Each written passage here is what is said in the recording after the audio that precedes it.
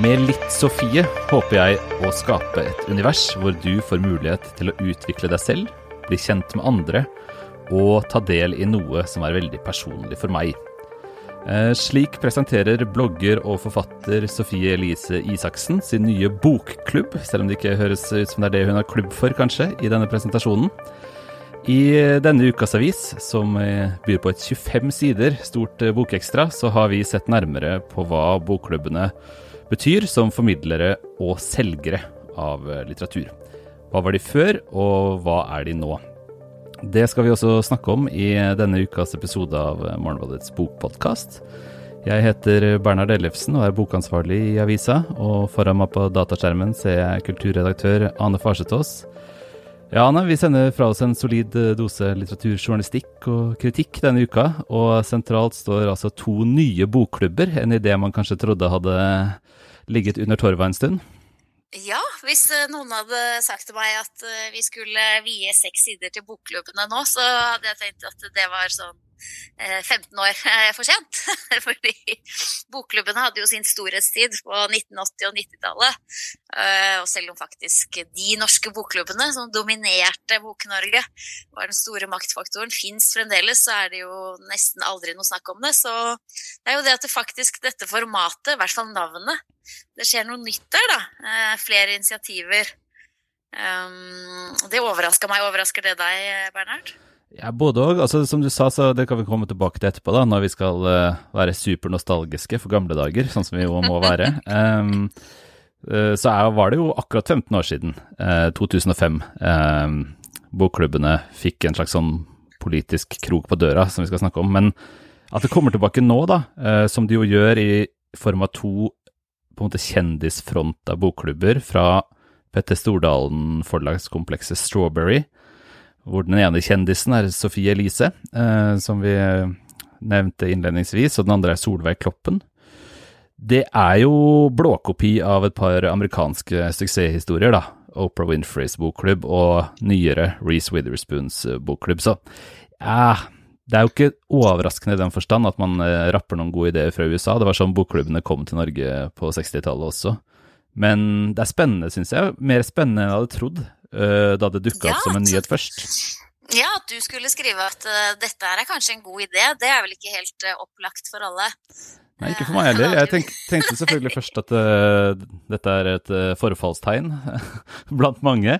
Men som så ofte ellers da, så blir det jo mye mer spennende når man begynner å titte nærmere på det og tenker seg om en gang til. Og det er jo Sofie Elise sin bokklubb som har kommet lengst da, så det er derfor jeg ikke har så mye å si om Solveig Kloppens opplegg. Det er rett og slett bare et løfte foreløpig. Det har ikke kommet noe konkret innhold, mens Sofie Elises bokklubb jo er godt i gang. Og for det første så er det jo ikke et sånt skurkete forsøk på å konkurrere på pris på bøkene, og liksom unngå avtaleverk i bransjen, selv om man kunne tro det på forhånd. Strawberry har akkurat meldt seg ut av Forleggerforeningen, og dermed ut av liksom det solidariske prissystemet i Norge da. Man kunne se for seg at når de da kommer i tillegg med liksom kjendisbokklubber, at det var for å lage markedsmessig disrupsjon, liksom, at de skulle satse på dette her. Sånn ser det ikke ut, disse bøkene. Bestselgere til lave priser, men hva er det de skal selge på da, hvis det ikke er billig? Sofie Elise. Og ikke er bestselgere? Bare Sofie Elise. Det er bare det handler om.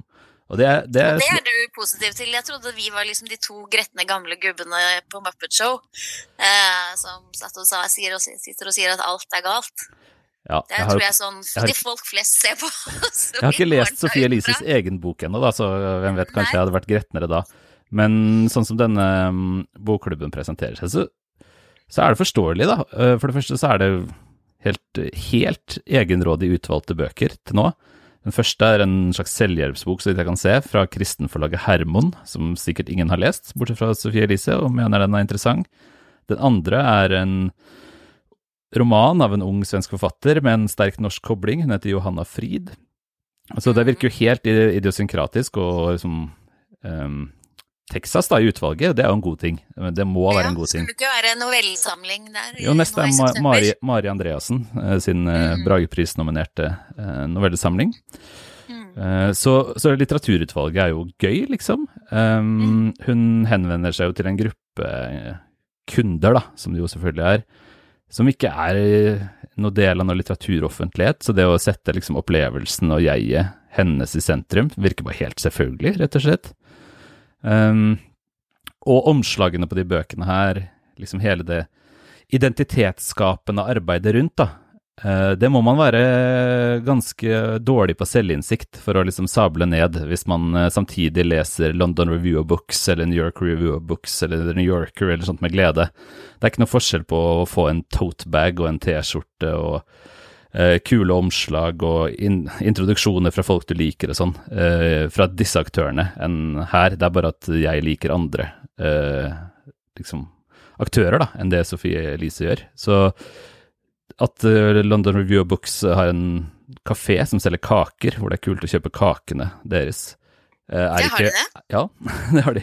Og det ikke noe liksom vesentlig mer intellektuelt da, enn denne måten å lage identitet og fortelling og community da, rundt boka på. Så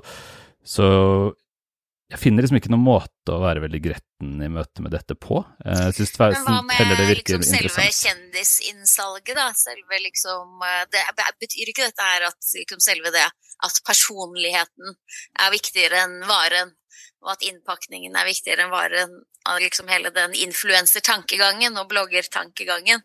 Det betyr ikke det at den også da dominerer nok en sfære da? Altså boksfæren. Det ingen forskjell på å selge inn bøkene med forfattere som kjendiser og bloggere som kjendiser, eller nå er jo Sophie Elise både forfatter og blogger da, men Solveig Kloppen ikke forfatter så vidt jeg vet. Jo, det jo på en måte det, men samtidig hva var forfatteren som kjendis? Det var det jeg prøvde å se litt nærmere på når vi skulle liksom prøve å tenke rundt hva disse nye bokklubbene betyr, og noe av det man kan se i bokklubbenes nyere historie, i hvert fall i Norge, jo at de, som du var inne på så vidt her da, gjorde forfatteren til kjendis. Så det var altså ikke på en måte forfatteren som intellektuell formidler av sin egen litteratur de solgte på 90-tallet. De klarte da med enormt mange medlemmer og et fantastisk opplegg for reklame og arrangementer og så videre, hvor det klart viktigste selvfølgelig var Bokbadet på Rockefeller, som gikk i 9 sesonger, 135 arrangementer frem til 2003, alt sammen sendt på NRK.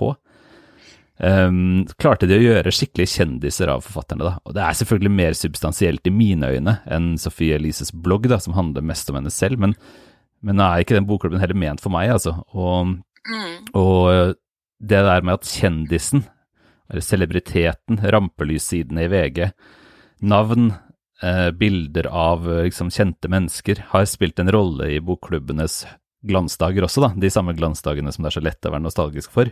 Det må man liksom ha med seg, tenker jeg. Kjendiser og bokklubber henger sammen, og det har de gjort også før det liksom ble influensere kom på banen da, eller ble et ord i det hele tatt. Men tidligere så hadde de jo altså det var jo selvfølgelig da ikke fri journalistikk på noen som helst måte, men de hadde jo da disse bokbadene og tilsvarende intervju med forfatterne da, ikke sant, i medlemsbladene. Så forfatterne solgte jo også sin idé om sin litteratur da, på en ikke sånn veldig annerledes måte enn hva man i dag gjør i litteraturhus, eller i et lanseringsintervju da.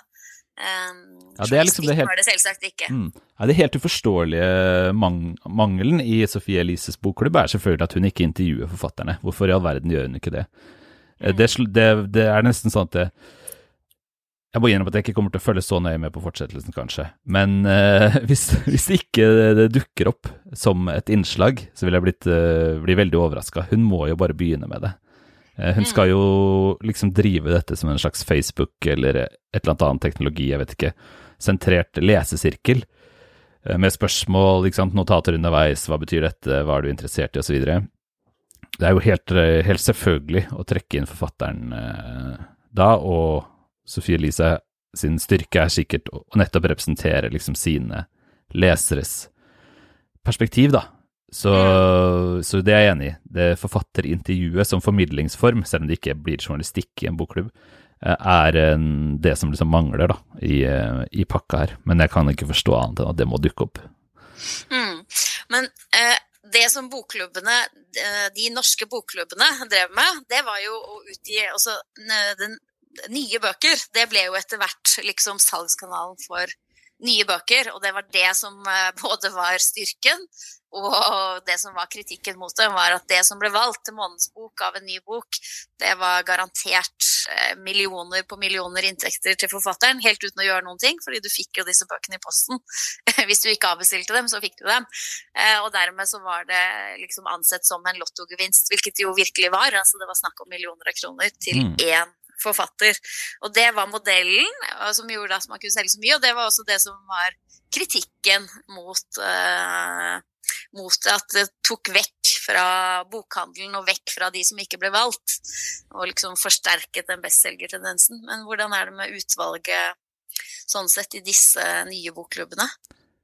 Ja, altså før vi snakker videre om det, så må vi nesten da skyte inn at ordet bokklubb er det samme i disse to tilfellene, men ellers er det nesten ingenting annet som er likt da. Særlig omfanget blir så stort, så det da på slutten av 90-tallet og frem til gjennom første halvdel av 2000-tallet da, frem til altså i 2005 de mistet det konkurransefortrinnet på pris, så er det snakk om det er noen som altså antallet medlemmer var ikke offentlig på slutten av konkurransehensyn, men i en artikkel i Dagbladet som jeg fant, så gjettet informasjonssjefen i de norske bokklubbene, altså den klart største aktøren, på at det totalt i alle norske bokklubber var 1,2 millioner medlemmer. Det er jo helt vilt. Sånn at disse nye satsingene er jo små salgsgimmicker, formidlingsprosjekter som aldri vil kunne liksom komme i nærheten av det kulturbærende rollen som bokklubbene fikk, og da den hegemoniske rollen som de også ble kritisert for da. Så jeg tenker at utvalget nå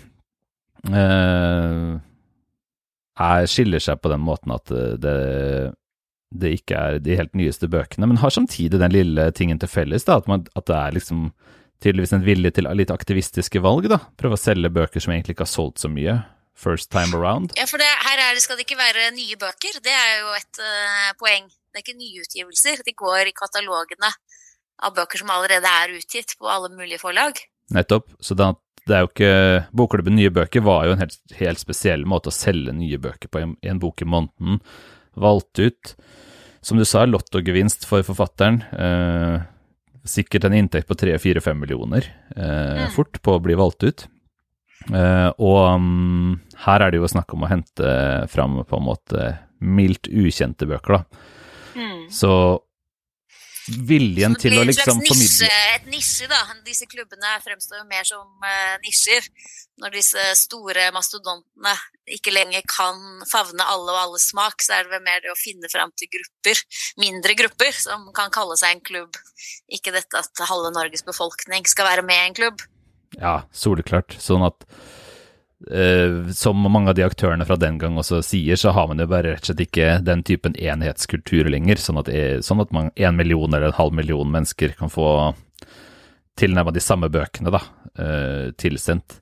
Det er jo en fullstendig fragmentert offentlighet et bokklubbprosjekt som dette henvender seg til.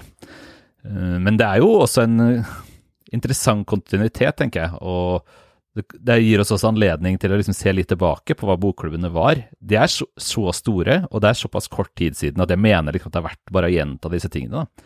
Hvis 1,2 millioner medlemmer stemmer på begynnelsen av 2000-tallet, hvis vi husker på disse 135 sendingene på NRK med forfatterintervjuer, som er sterk kontrast til dagens litteraturjournalistikk på NRK, hvor man ikke finner plass til noe som helst magasinprogram da, på TV for kultur, så er det en sterk påminnelse om hvor raskt på en måte en bransje kan forandre seg, og at det ikke er noen naturlover da, heller ikke i bokbransjen.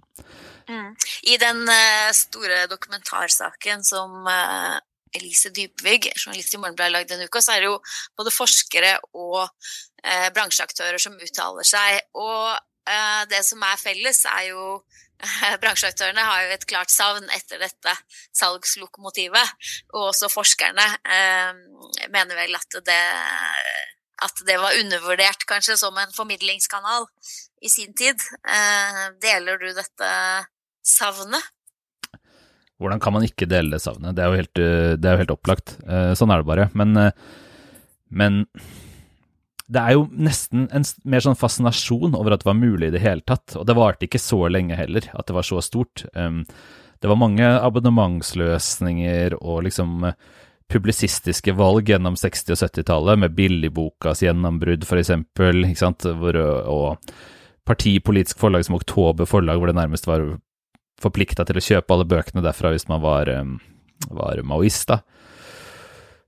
Og så videre, som peker frem mot en sånn ganske avgrenset glansperiode, hvor rett og slett alle var med.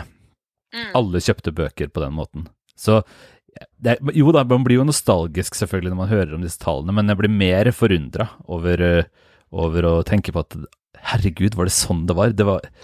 Jeg kan jo så godt huske disse tingene selv, og jeg jobbet i bokhandel på den tiden, og ikke minst da på en måte bestselgerfokuset fra bokklubben ble skjøvet ut i bokhandel, da, med at man kunne gi samme rabatt som bokklubben, og nei, det er mer fascinerende enn nostalgivekkende, tross alt. Det føles eksotisk nå. Jeg hadde aldri trodd at for 15 år siden, da denne endringen skjedde, så hadde jeg aldri trodd at det skulle være mulig å føle noen som helst form for nostalgi for bokklubbene. Jeg kan si at jeg var jo også aviskommentator den gangen. Jeg støttet jo helt klart endringen, fordi det som gjorde at bokklubbene kunne ha den stillingen de hadde, det var jo det at det var ikke rabatt på bøker, det var fastpris på bøker i alle bokhandler. Det var ett unntak, og det hadde bokklubbene fått et spesialunntak, ikke sant? Så når man da har monopol på å rabattere nye bøker, så blir man mye større.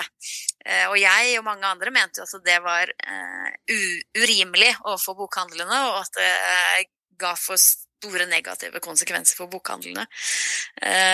Så det var jo hele grunnlaget for den kritikken, da. Vi har 2 minutter igjen å snakke på, og jeg har veldig lyst til å si at alt du sier der er feil, da. Men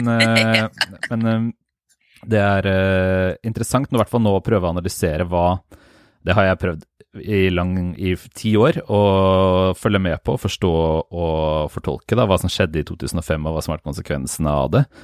Men etter å ha jobbet i bokhandel selv i 10 år, og jobbet med litteraturjournalistikk enda lenger, så har jeg en sterk følelse av at bokhandelen og bokklubben begge gikk i stykker da, i 2005. For før det så var bokhandelen stedet for bredde, og det var en forpliktet bredde. Det var ikke sånn at bokhandelen på Fagernes frivillig tok inn alle de bøkene som de knapt klarte å selge. Det var en del av bransjeavtalen, at de skulle ha alle nye norske bøker. Og det var en del av det som også forsvant da i 2005. Og samtidig så var det at man kunne rabattere visse bøker, ikke sant? For det er jo ikke sånn at man satte ned prisen på alle nye norske bøker. Man satte jo ned prisen på de bestselgerne. Så dermed så ble det også priskonkurranse overfor kundene. Og bokklubben viste seg da å ikke rett og slett kunne bære det tapet da, som det konkurransefortrinn bortfallet viste seg å være. Så det er klart at de tilsynelatende små kursjusteringene den gang gjorde i hvert fall skapte store endringer som vi for så vidt fortsatt liksom ser nå da, hvor for eksempel disse nye tiltakene for å prøve å selge bøker er en del av det. Ja, og det var jo fascinerende den gangen. Husk på at det var veldig mange forfattere som var kjempekritiske. Dag Solstad mente jo at den maktkonsentrasjonen til bokklubben var den største trusselen mot litteraturen.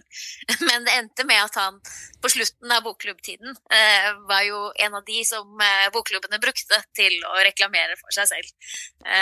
Så forfatterne også endret jo syn på bokklubbene utover, og særlig på slutten av maktperioden. Det er det perfekte bildet på hvordan historien om bokklubbene bet seg selv i halen. Vi håper du som har hørt på selvfølgelig vil lese mye mer om denne historien og om mye annet i bokhøsten i denne ukas avis, og at du vil abonnere på Morgenbladet. Det gjør du på våre hjemmesider. Vi er tilbake neste uke, vi, Anne.